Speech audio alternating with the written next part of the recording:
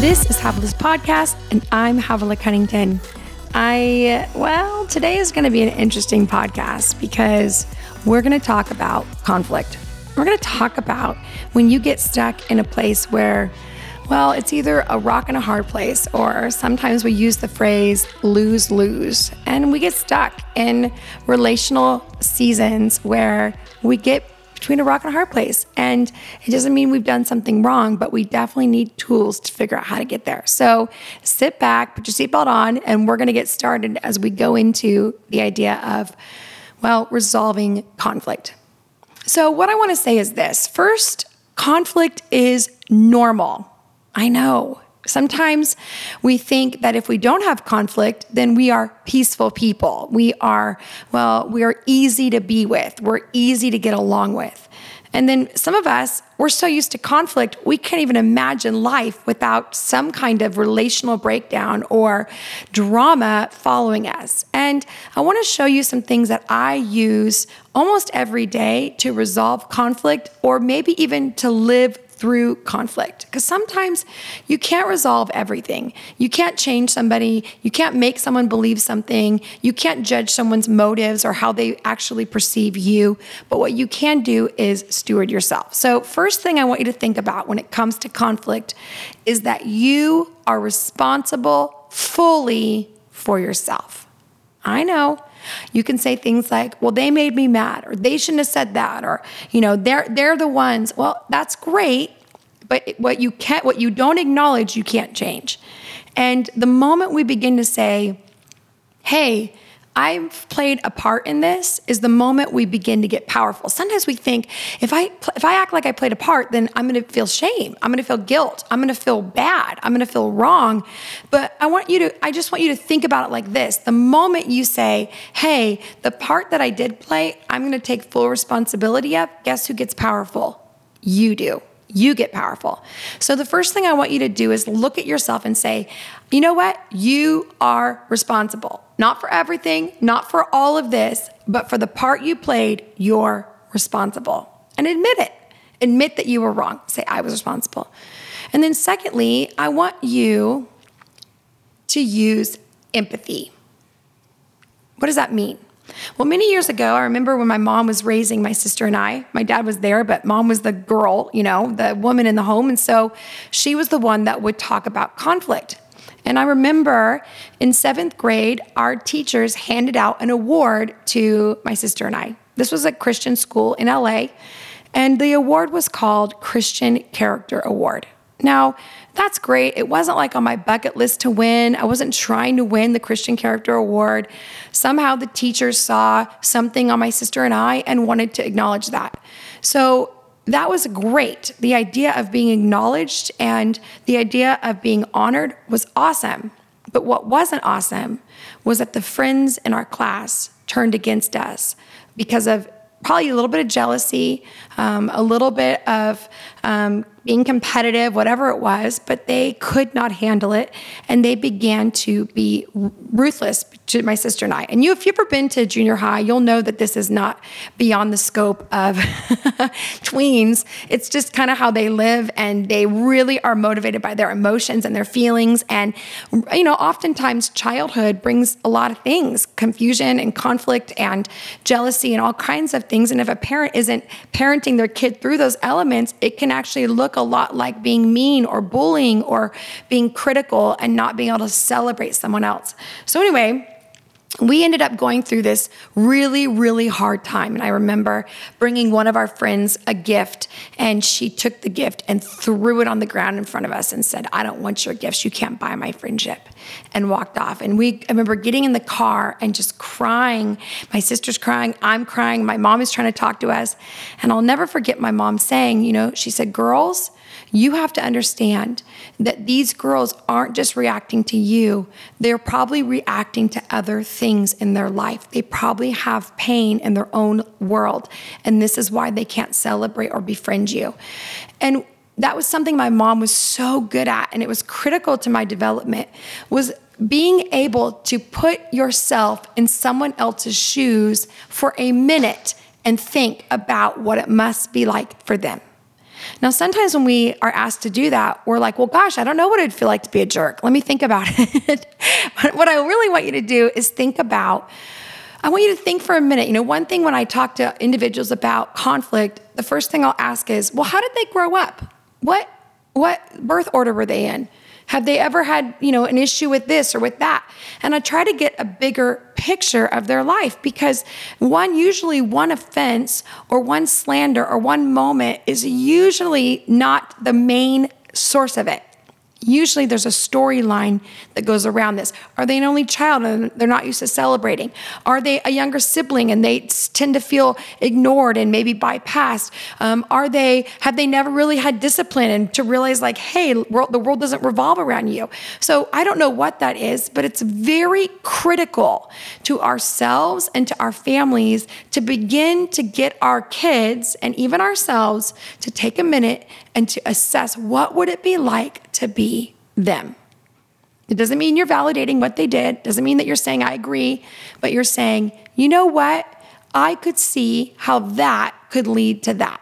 And that's going to require you pulling back, not taking it so personal, not wanting to throw darts at them, but say, okay, wait. Why would a mom treat me like that? Why would a friend treat my kid like that? Why would my mother-in-law say that? And instead of just saying, well, they're just a jerk and I can't believe they do that, I'll say, you know what? They were raised like this, or they never had this, or isn't it sad that a mom would allow that in her home just because she wants her kids to be included? And begin to use that empathy. Another thing I'll do that is in my own marriage. Sometimes Ben and I will have a conflict and I'll say something and he'll say something and I'll want to go, well, why would you say that? Why would you talk to me like that? Or why wouldn't you think this? And then I have to think, wait. Big picture thinking. What was our week like? When did he eat last? When did he sleep last? When have we been intimate last? I start to look at a whole picture and say, are we feeling disconnected? Are we exhausted? Have we not forgiven each other for something? And begin to kind of have a holistic perspective of the other person's life. And then thirdly, I want you to own up with what you have. And I want you to ask yourself, should I have a conversation about this? Now, I want to say, not everything requires a conversation. I think I've met certain people that say, listen, I got to talk to you. I got to get this off my chest. Well, who's that about? You. Well, the Bible says we need to go and confront somebody. Oh, wait a minute.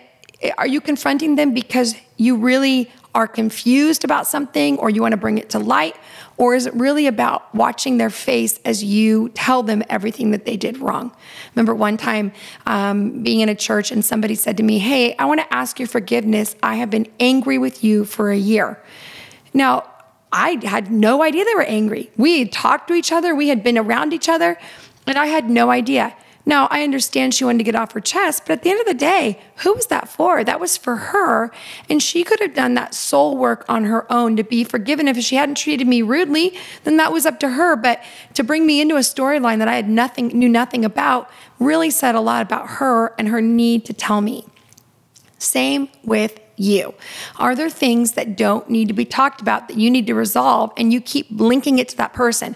Well, once we have a conversation and once they talk about this and once I get to that, then we'll feel better about it. No. What can you do? And here's the question.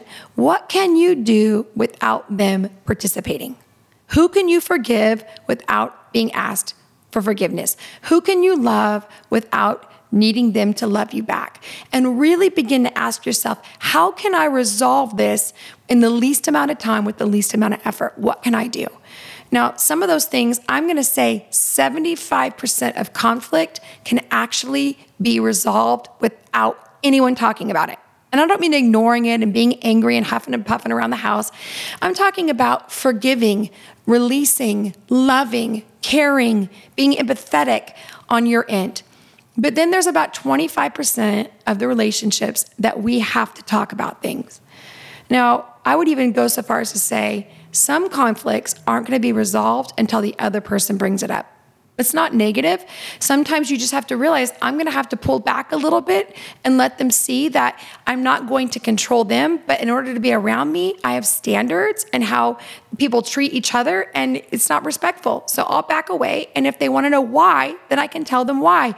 But me going and telling them, I'm going to back away because you're rude and da-da, guess what? They're probably not going to care. But if they come back and say, I kind of noticed you haven't been around, or I noticed that we really haven't connected, what's going on? Or, hey, are you mad at me? That gives you a really good door to express yourself. So this is what's really important. The reason you do the 75% of work in your own heart is in the 25% when they come back, you don't explode in anger, you don't freeze in anxiety, you don't shut down because of frustration, but you've actually rehearsed articulating what you really think and what you really feel and how you can resolve it. So what you want to do is this. As you back away from the person in conflict, and some people you can't, like my spouse, Ben, I'm not going to back away. I want to be in a relationship with him forever. I love him. So guess what? I'm coming in, right? But there's other people that you're just not going to be that close with. And so I want you to get the narrative right. Okay, what is it? I feel hurt. I feel scared. I feel mad about. And the reason I'm mad is because, and begin to ask yourself, how do I feel? And what's the reason I feel it? And where's a very clear instance where that's valid? So someone will say, well, when did I do that? And you, in your anxiety or in your, the all the stuff that's happening in your anger, you can forget and go, I don't have anything. It's just, you just do it all the time. Well, guess what? If we can't actually pinpoint something, it's not going to help the other person. So it's very important to even give the narrative. When you walked in the house and you said, what have you been doing all day? It hurt my feelings because it made me feel that maybe you didn't trust that I was doing my best. And what would help me is saying something like, hey, is there anything that you did today that you'd like to tell me about? And that would help me. See how you give them verbiage instead of saying, you're so mean, you just come in and want to know what I'm doing, you never think I'm doing anything right, and then all of a sudden they're on the defense. So you really want to keep them at a place of listening. And then also I want you on the fourth area is you're going to have to practice saying this phrase. I'm so sorry. Will you please forgive me? Not, I'm so sorry, but if you had, no, I'm so sorry. Will you please forgive me? And I have found more times than not, when you look at someone in the eyes and they have all this storyline and all this chaos and anger and fear and frustration, when you look at them in the eyes and you own it and you say, I am so sorry. Will you please forgive me? Very rarely does somebody not go take a deep breath and go, yeah, I forgive you. Or they might say, well, of course I forgive you, but But I want you to know it begins to diffuse the conflict rather than escalating the conflict. And my boys, we try to work on this with them, and they'll say, hey, will you please forgive me? I'll say, Hudson, ask Judah, will you please forgive me? And he'll say, Judah, will you please forgive me? And Judah will say, for what? Which is classic, right? Like, I know you're asking forgiveness, but I want to hear you articulate. So sometimes we'll say, okay, Judah, come on, or Hudson or Grayson. But sometimes I'll say, you know what? This is good for you to articulate what you did. And so they have to say, I'm so sorry for hitting you. Next time I will use my words. And so we usually ask them to say, the next time I will what? And they fight it. It's not like they're perfect kids. They're like, the next time I will. Thank you so much. No, it's very real, but just an ability to give them verbiage. Because I think about this. They're going to have 4 wives in the future. And if I don't teach them how to ask forgiveness, those girls are going to look at me and say, excuse me, mom-in-law, what did you do? Why did you do this? They may not say it to me, but they're going to think it. Trust me, I think all of us women know we are reaping our mother-in-laws or our families, our in-laws, how they raise their kids. We're reaping that, whether that's good or bad. So again, being able to say ask forgiveness. And then lastly, I want you to let it go. I know it's hard, right? Sometimes we've created storylines in our lives seem kind of boring outside of conflict. So I want you to say, you know what? I cannot afford to live with this in my life, this conflict. I need to resolve it. And one of the ways that we let it go is this. We say this kind of phrase, tit for tat. And so for some of you, maybe Americans, you understand this. Internationals, I'm not sure you use this phrase, but it's like going back and forth. Well, you did this. Well, you did this. Well, you said this. Well, you said this. Guess what? You are never going to win. Tit for tat is a losing battle. That's the Bible says, keep no records of wrongs. And what that means is the moment you start logging every offense and every wrong thing, guess what? You are in a lose-lose because you are not there to resolve it. You're there to win. And when you are a right fighter, right? When you're fighting to be right, guess what? You might leave right, but you're also going to leave the relationship. And so Ben and I, we will look at each other and say, we are not going to go tit for tat. So the moment we start to do that, we go, nope, we're not doing this. If you want to do that, then you win. And we'll say it to each other, but my husband will say it to me and I'll say, you win, because we are not doing that. We're not going to allow that, because that's the spirit of strife, where it's just records of wrong and he said, she said, and they believe and you did, and it just gets messy. So I want you to resolve that when the person comes with a list of things, I want you to say, you know what? I received that. But honestly, more importantly, the relationship we have together is invaluable to me and I want to make it right. So what can I do? And really fight for that moment of clarity instead of getting it all out, because you'll never be able to get it all out, because people have different storylines and different experiences, and how they observed it and how they experienced it is just so different. You are not going to meet eye to eye on that. But what you can meet eye to eye on is what you really want. And that might be my last thought, actually, is this. Come up with the plan. Do you want this friendship? Do you want this relationship? Do you want to nurture this community? If so, then you need to keep that in front of you. Not being right, not feeling loved, not hoping that they see how great you are. But you need to have one goal, and that is, I want to stay in relationship with you.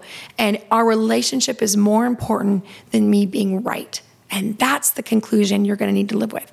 So I hope that this helps you. Again, jump in, think about your conflicts, ask the Lord to help you resolve some of these things, and then begin to fight for the things that he's asking you to fight for, and let go of the things he's asking you to let go, and be quick to forgive, quick to listen. The Bible says, slow to speak, slow to anger, and really allow the Holy Spirit to help you in these areas of conflict.